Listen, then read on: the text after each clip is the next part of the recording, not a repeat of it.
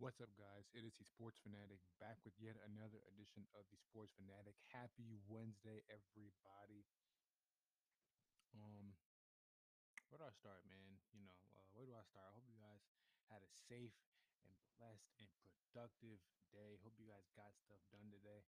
Um, and I hope this podcast makes you guys' day better. In general. That's my goal. To entertain you guys, is to educate you guys, inform you guys. That's really my overall goal. So hope I'm doing that. Um, and yeah. So without further ado, let's just hop right into it. Okay. Um, Today's podcast, I'm going to be giving my thoughts on the NBA Finals. On Game One of the NBA Finals between the Milwaukee Bucks and the Phoenix Suns. And before I get into that, congratulations to England on beating Denmark 2-1 in the Euro Cup semifinal. They will be facing Italy on Sunday at 3 on ESPN. Tune into that.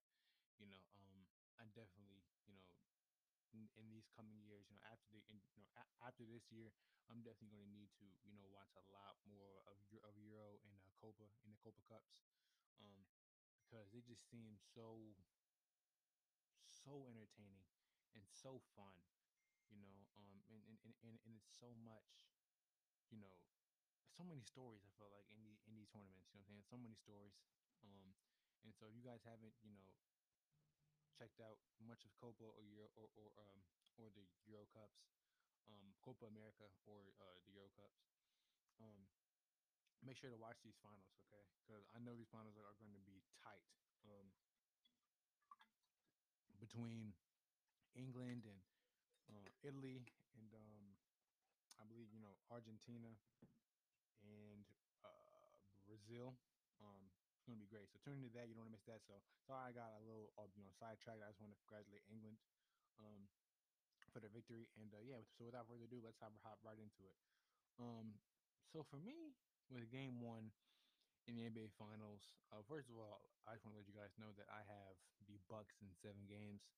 Um, I believe in Giannis. I believe in Drew and Chris. I believe in that defense. I believe that they're going to get the job done. It's going to take them a while. It's going to be a hard fought series, but I think the Bucks are going to win. A really close series. I feel like it's going to go 7 regardless.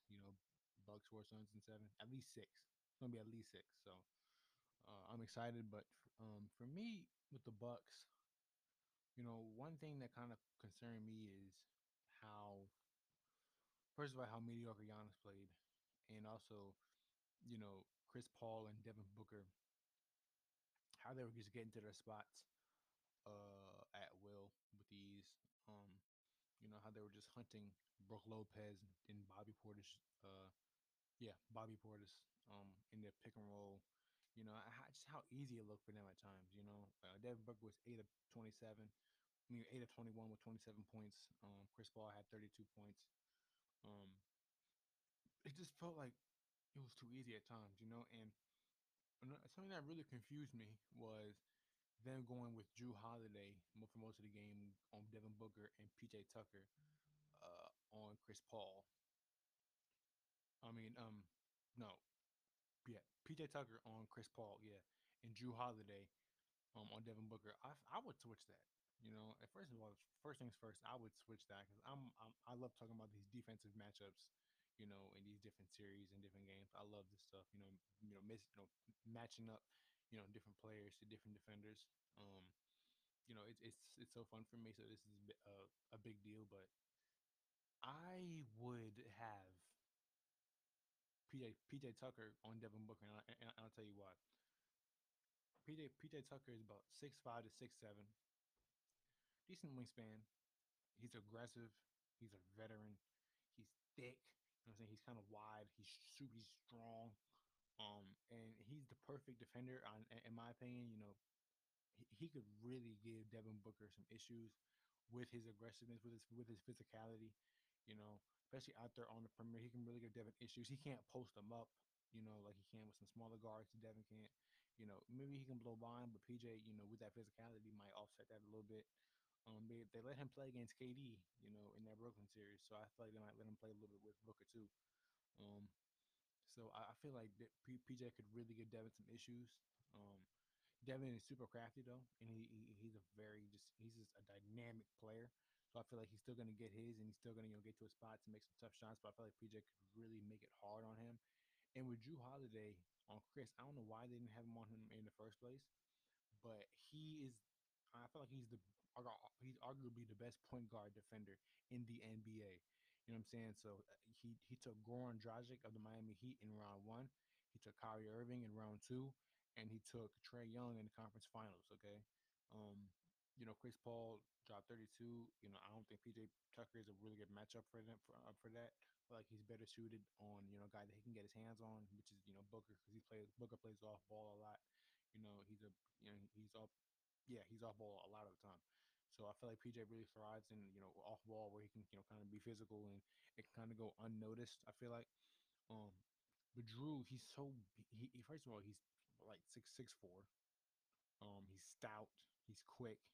He's a great guy, great hands. He's like he's like the perfect Chris Paul defender for me. In my opinion. But I saw a stat that over the past 4 seasons, Chris Paul is like 11 of 21 against Drew Holiday with 35 between 30 35 points, I think it said. So I think Chris Paul over the past couple of years has played well against Drew, but you know I just I just have more faith in Drew against him, than like a PJ. I'm not saying PJ can't do it, but I just feel like I don't know. I just feel like Drew is just a better matchup. He's closer in height to Chris, so he doesn't have to work as hard to get down, fight these screens. You know what I'm saying? He's got great hands, like I said. He's quick on his feet. He's stout, so he's a perfect matchup for Chris in my eyes. Um, and with Giannis, I said I talked about him not being aggressive enough. I don't. He had 19 points. He had 8 like in the first quarter. Then I think he had like 11. So I feel like he needs to be more aggressive. He needs to be better. His lack of a jump shot, which he had when he first came into the league, by the way, his lack of a jump shot really hurts his team and it hurts him.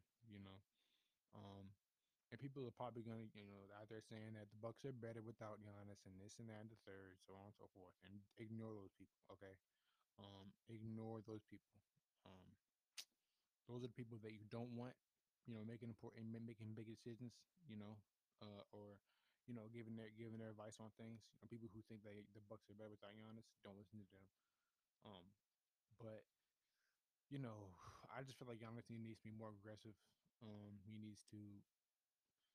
He really needs to figure out this free throw issue. You know what I'm saying? He really needs to figure that out. And fast. Um, But I feel like the Bucks are going to be all right. I feel like we're going to see a different Bucks team in game two. Congratulations to the Suns for winning game one. They took care of business. They did what they needed to do. They lost Dario Saric to a torn ACL, so that really sucks. He was an important key in terms of spacing the floor, setting good screens, hustling, you know, um, bringing toughness. So he was a, a key part to that team. But just the next man up mentality. Saying the next guy has to step up. And I feel like the Suns are a deep team. They're a talented team, a very well coached team, and I feel like they're gonna get it done. They're gonna, they're gonna the next man is gonna step up, is what I mean. But I have the Bucks taking game two. I feel like we're gonna see a better Giannis. I feel like Chris Paul won't play as well. He might still play well, but I feel like I feel some adjustments coming, maybe possibly in the lineup and with matchups. Like I said, hopefully they come because I feel like for the Bucks' sake, the matchups that I mentioned are better than what they have already.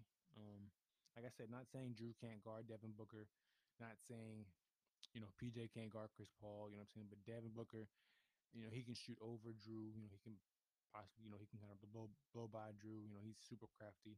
And he usually does well against. Actually, I can't even say he does well against smaller players because Patrick Beverly did do a job on him. But I don't know. Just me personally, I would put PJ. I would put PJ on him because he's like a bigger, more physical, more experienced Patrick Beverly. You know, um, and I feel like that would really work out well for the Bucks. And obviously, I mentioned Drew on Chris Paul. I would do that as well. For this, if I was the Suns, I would just keep doing what I'm doing. I'm saying if they're gonna keep playing drop coverage with their bigs on those pick and rolls, then I'm gonna keep. If they sag off, I'm with if I'm Chris and Devin, I'm taking the mid range. If they want to come hedge or come up and try to switch it, I'm attacking the double team. I mean, I'm attacking the switch. I'm attacking the big man again.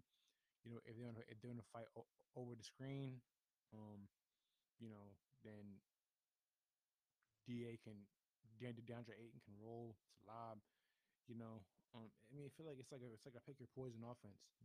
It's a pick your poison sequence for them that pick and roll. So they're very effective with it, and I feel like it's gonna.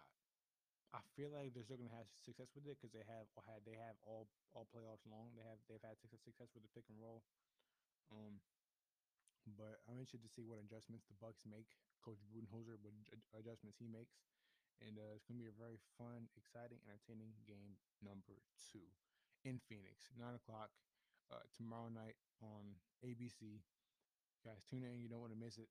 And yeah, those are my thoughts on game one of the NBA Finals. Let me know what you guys think. Um, and I will see y'all when I see y'all. Have a great night. I love y'all. Peace.